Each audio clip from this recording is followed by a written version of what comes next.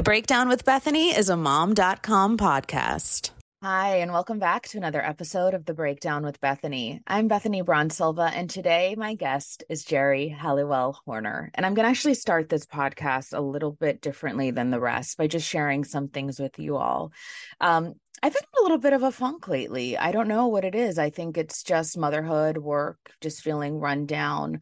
And sometimes when we get to meet someone who's been so impactful in our lives, it can kind of help you take a minute, step outside of yourself and reflect on where you're at and what you're doing. And I got to do that today with Geri Halliwell-Horner. And she's the author of this incredible book, Rosie Frost and the Falcon Queen. And I came into this interview less prepared than other interviews. And I feel like I wanted to share that. It feels like it's almost something I want to kind of like cop to, right? This is an incredible book. I haven't read the whole thing. And she asked me if I had, and I've only gotten through the first couple of chapters. And I felt kind of like I disappointed her. And she is someone that has really like been there for me in my darkest moments, although I've never met her before. I mean, when I think about the Spice Girls' impact on my life, it really is so much more than like a pop group, right? It's more than like a musical, like a phenom, whatever you call it. Their music to this day is something that I turn it on when I need to be pumped up, pepped up. I light up at the sight of any sort of Spice Girls reference. And so I kind of put a lot of pressure on myself with this interview, and I felt like I saved it, but I felt bad about not reading the whole book. Geri Halliwell-Horner is, to say she's smart is like a gross understatement. She's incredibly, incredibly intelligent, well-spoken woman. And I really, after, speaking with her, I feel inspired, empowered, and sort of ready to take on like this crappy feeling that I've been, sort of struggling with. So that really is the beauty of what she represents to me, what she represents to so many women. So I really hope that you'll listen to this conversation, listen to the words that she says about the inspiration for her writing this book. It's the first in a series. She is an author. She's written many children's books in the past, but this book is really special. And we dive into her process. We dive into the inspiration. We dive into motherhood and creativity. And she left me with some really, really kind words. And it's a different way of, introing this podcast, but I felt like I owed it to her, owed it to everything that she's done for me, to just give her a little bit more of a moment. And actually, I'm going to read the first line of chapter 1 in Rosie Frost and the Falcon Queen. Why did being left out hurt so much? Rosie Frost had always felt like she didn't belong. All her 13 years, it had been that way, and she didn't know why. So for anyone who might be feeling like they don't belong, even if you're, pushing 40 like I am, if you're having a moment where you're not sure quite where you fit in this crazy world, I hope you'll read this book and then listen to Geri Halliwell-Horner's words in this episode. Thank you so much.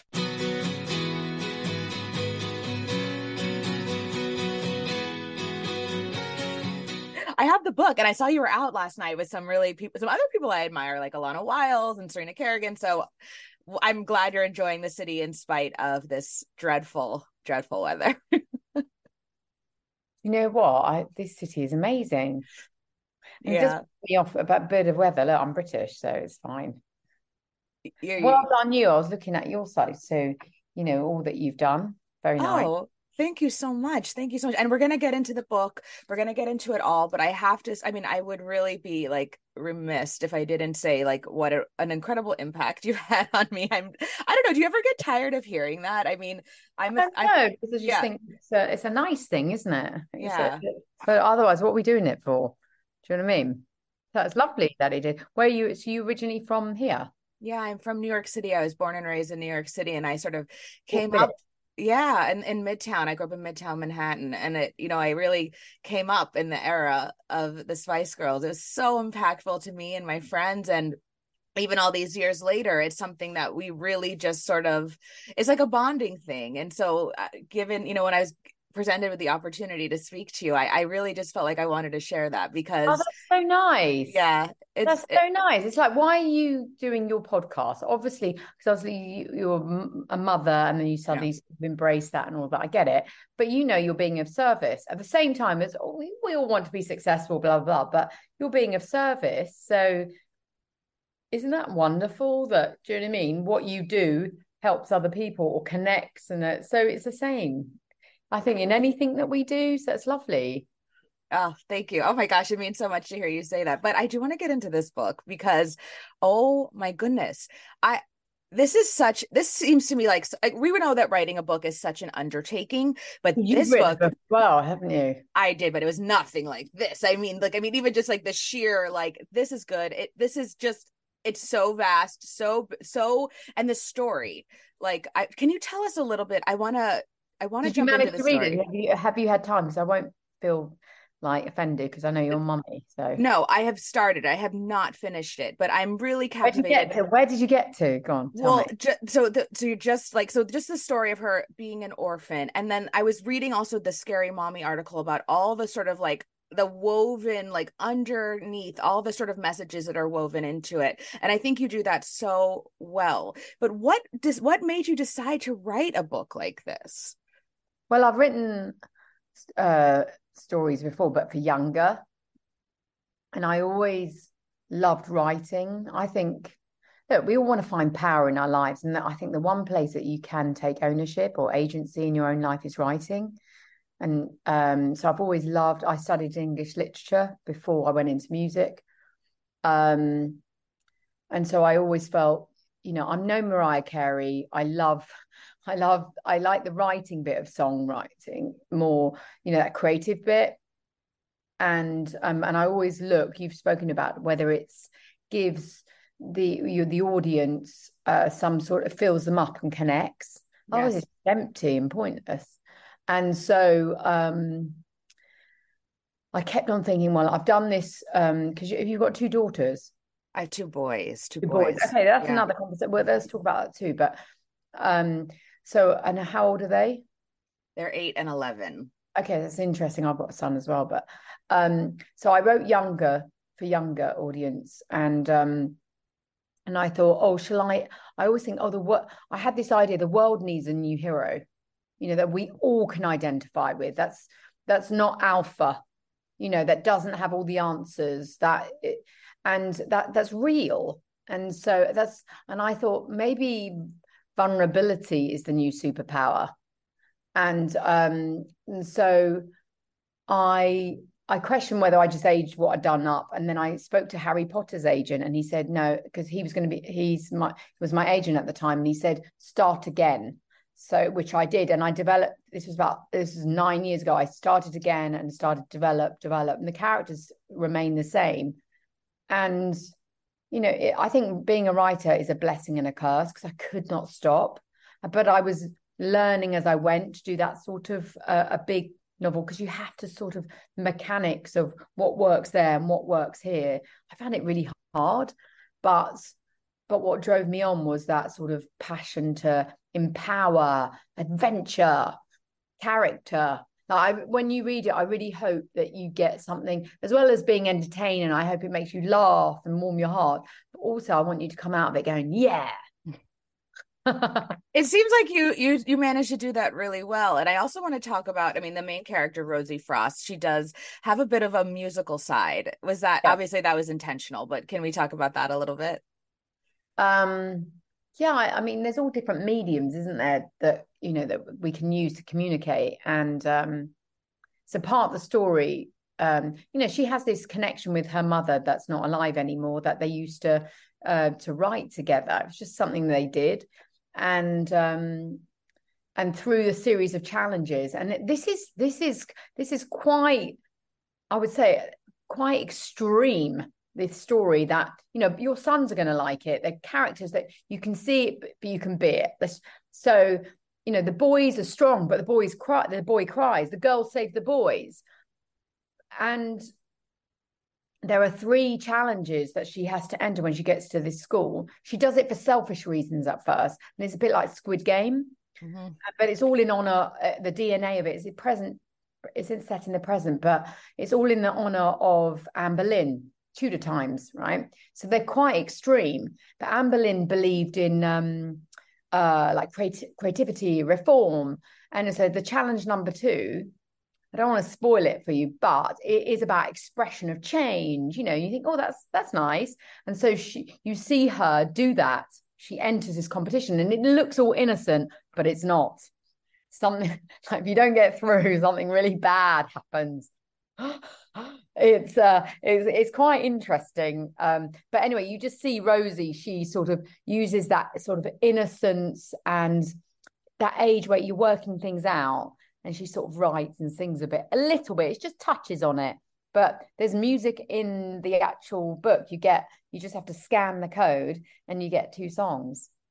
That's really quite a gift for us. But I also thought, you know what? You've waited this long, and I'm always saying, oh, some people have said, oh, you know, are you ever going to do music? And I've always done music, so I thought, just give it to you, you know, and it helps sort of narrate the story. One is really like crunchy, it's got a rap in it, it's fun, and the other one is like something that you might connect to. It's called A Beautiful Life, and it's about, you know, all the things that you've been through in your life, Bethany, where you just thought, God, what am I doing? You know, this is difficult. But then the end of it, you're like, do you know what? I made it. And I found out what I'm made of and who my friends are. And I feel filled with gratitude, faith. So it's kind of that, basically.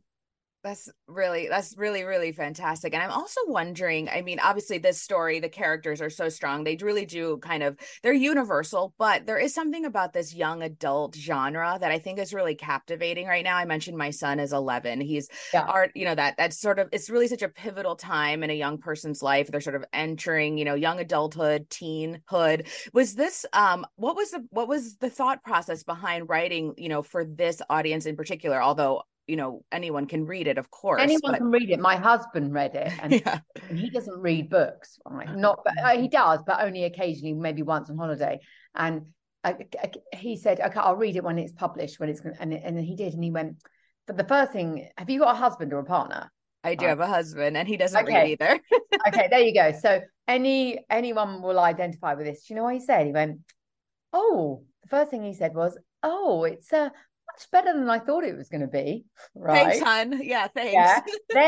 then he said, and then he was carrying on reading it, and he goes, "Do you know what? I couldn't put it down. I forgot that you'd written it, and I just wanted to know what had happened next." I was like, okay, my work is done. But okay, so that's great. I want everyone to read it. That's my hope, right? Having said that, it is, you know, the characters are at that vulnerable age where they're working things out. But I think that age is no man's land. You don't belong at the teacup ride in Disney, and you're not at the big wheel. You're sort of like, I'm not allowed into a bar, but I don't want to, you sort of like, what? I don't want to hang out with. So you're sort of working things out, and you haven't fallen down so many times, but yeah, so there's a youthful bravado there, which is quite useful. But I think it's a pivotal age. It is. And I'm kind of like really feel like I'm living through it again, right? With my son. It's you forget the emotions, the sort of like navigating new feelings, new everything. I think that's also why this genre and why this book I'm sure will be a massive hit.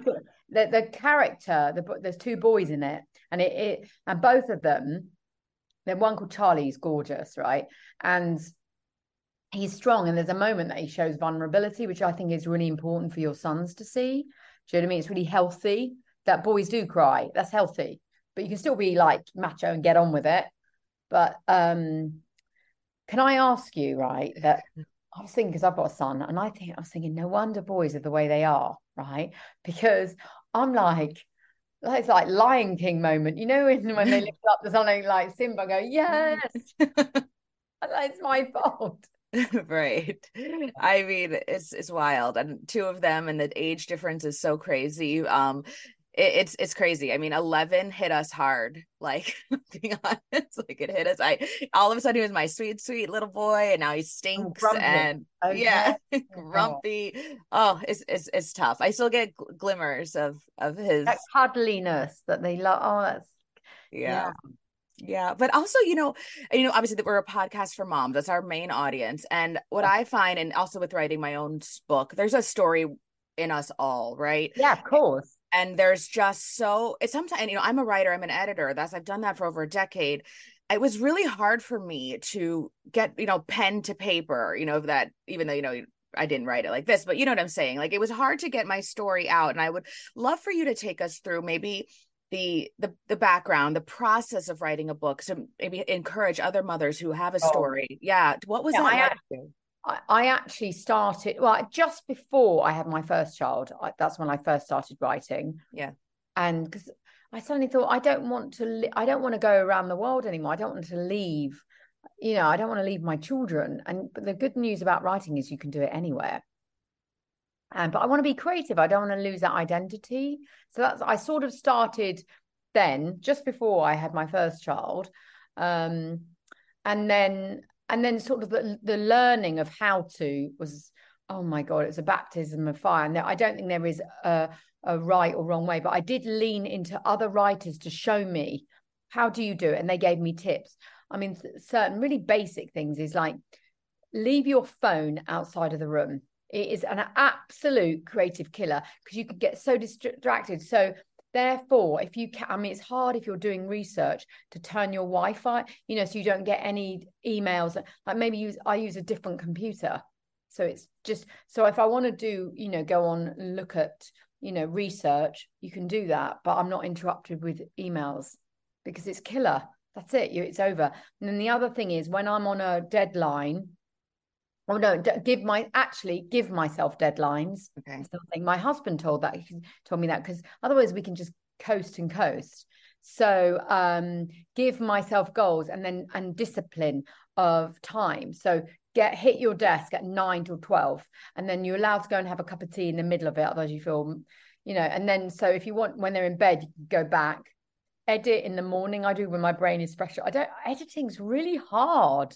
I just prefer the sort of like the fun bit when you can write the what else can I say? And then I read this book called How to Write. It's by Stephen King, and he said go in a dark room, which I did. So there's no sort of any distraction, but it's quite intense. And then the other thing that was like an absolute game changer, and I was really struggling, and it really proves how bad do you want, how much do you believe in your characters? Because there were times when, like, someone told me it was an agent said to me, "Oh, I think you should get rid of Charlie," and I was like, "No way!" I was like, "I love him." Or there was, and then it wasn't getting positive at the beginning, right? This was like many years ago. And then I met this other writer. He's called William Boyd. And this is like the Beethoven of, and I gave him my manuscript going, "Oh, can you just look at it?" I didn't realize who he was at first. It was like giving Humpty Dumpty to Beethoven, right? And I said, "I'm really struggling." And he said, rewrite the whole thing, the same story, but rewrite it in the third person rather than the first, and write it in the past tense rather than the present tense, because you back yourself into a corner. So it's something really simple, but it was just, laborious. You've got to go in, and it taught me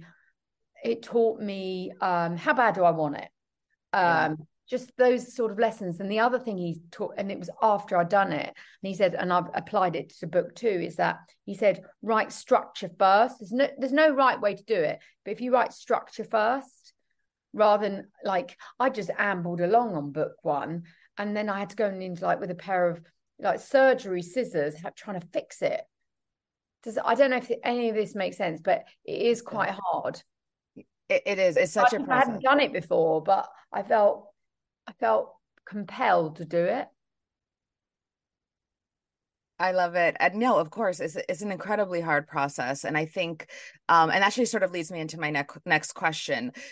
You're a creative person. Yeah. I think we all have that creativity, and some of us need to express it more than others. And you mentioned also that when you're a writer and you wanted to be home with your kids. Was there any sort of a return to or rediscovering your creativity after becoming a mom? I also know that you're a stepmom, and sometimes we get lost in the sauce, right, of motherhood, and we forget ourselves. And then it sort of maybe takes a project the undertaking of this book or music or however you might express yourself, creativity. I know that's something we struggle with a lot as mothers, and if we would love to hear you talk a little bit about that. Okay, so for me, I think I'm a better mother if I am also, let's say on an aeroplane, put your own gas mask on first, right? Oxygen mask on first, right? So I always think if I can look after this first, I'm a better mother anyway. I'm more present, and but there are things and boundaries that it's not easy. What did I do? Okay, to rediscover and reawaken. There's different parts of my life. I did this. It's a course on from this book called The Artist's Way, right? And she's in America, and she gives you a series of it's like coursework to do to sort of take yourself on a date, write out what you'd like your life to look like, and you suddenly start waking up your interests. I did that at one stage. I wrote my first children's series after that. I think it's like carving out time and saying, actually, but it is hard, isn't it? Saying, I'm just going to do this for me, and sometimes life isn't like that. It's not practical, or so, but it's remembering that this is what I try and remind myself. There is going to come a day, right, when our children will leave us, right? We will get dumped.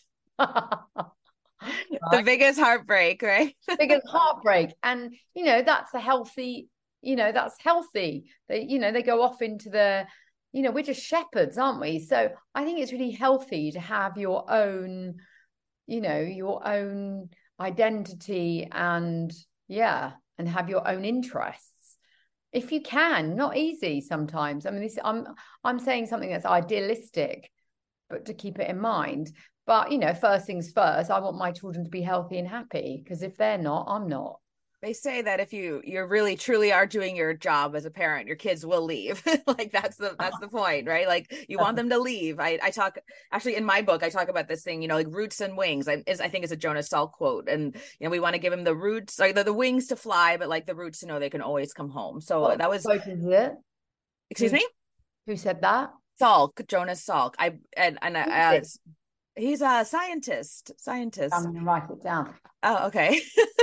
Jonas Salk. All of a sudden, I got really nervous. Now I'm like, oh, let me just do a quick Google search, but I'm pretty sure. That's right. Was it roots with wings? Yeah, roots, like we give our children the roots to fly, but I mean the wings to fly, but the roots to know they can always come home. Yeah, that's it. They're always sort of like, are you still there? Yeah. It's exactly the anchor them. I think that's nice. Yeah, absolutely. Confident to be out in the world. We can only try, but also I think it's quite good to kids copy. I think kids copy by example. So if I can, show that, good work ethic and interest, grounded, present, they still might just go whatever. Who knows? Hopefully they pick up more of your good habits than that. Yeah, right? I'm not doing it perfectly. Right. And then, so back to Rosie Frost and the Falcon Queen. This is book 1. Am I right? Mm-hmm. I mean, how's it going? Are the other books finished? Are you working on the other? I've just finished the first draft of book 2. And so I'm just doing, it's really hard when you get all these little notes back.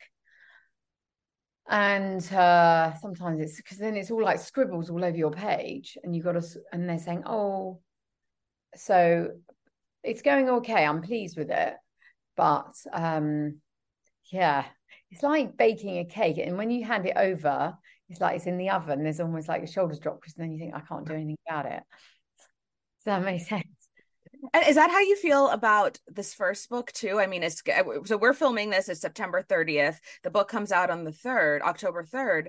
I mean, what is the feeling, the emotional? It's like your child is leaving home and there's nothing you can do about it. It's like, off you go. You know, I've been with this person. Rosie Frost to me is like a real person. My daughter, who's 17, she refers to it as your other child. The other child. I mean, there's two others as well, but the other child, Rosie. And you know, and it's sort of, and you're helping her on her way to present out to the world. But after that, you know, so yeah, I think it's natural to have a little bit of trepidation, but also gratitude. Mm-hmm. You know, that I get the opportunity to share this. It's amazing. You know, I'm grateful. This morning I was like, this is such a gift. That is a great mindset to have. And we're going to wrap up soon, but I know you mentioned your older daughter. What does she think of the book? I mean, they can be our worst critics, can't they? Our children, they don't give a, you know, whatever you've done or whatever. And she waited to read it until it was absolutely completed. Although she helped me on a couple of like jokes. There's a couple of things in there's one of my favorite characters called Ottilie, and she's like a mean girl, but she's so smart. Because at this school, which was built by Queen Elizabeth I in honor of her mother Anne Boleyn, you know, who was, you know, executed by her father, shamed for being smart, and so she builds this school. Queen Elizabeth I builds this school, and it's full of amazing students, polymaths. It's their ideas. So Queen Elizabeth says, their ideas, they will be my heir, right?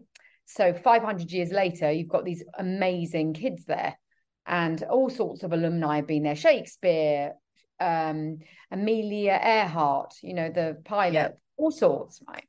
Anyway, so but this girl, Ottilie, she's kind of a typical mean girl, but beautiful and gorgeous, but smart as a whip. And there's like a couple of jokes in there that Bluebell did help me with. The one, if you get to read it, there's one about she sort of slips up on Guatemala and what's the avocado? What do you say? Guatemala and what do you do with that? What's that made out of avocado? Oh, like guacamole, avocado. Guatemala country. She confuses the two. It's kind of really silly, but it's quite funny. And this is a really bright girl. No, there's just a few sort of humorous, silly. Yeah, but the actual story is very adventurous and quite vicious at times. But and then there's a bit of spiritual chocolate in there. I love it. Thank you so much for the time. Tell everybody about where they can get the book. I'm sure it's everywhere, but you know, just we have to sign off with like a little bit of oh yeah, there you go. Okay, so the book is out and you can get it in like all regular stores, whether it's Barnes and Nobles or the regular stores in America, across America, or Amazon. Perfect. And don't forget to scan that QR code for the two songs. You scan the QR code, you get the 2 songs. That's lovely. Oh, thank you so much. This is really so fantastic. And I really just have to say your generosity with sharing everything was really, really fantastic. My pleasure, Bethany. And I wish you all the best. Thank you so much. I really, all right. Well, I can't lose now. So go for it. Why not? Right. Thank you so much. Big kiss to you. Bye. Bye.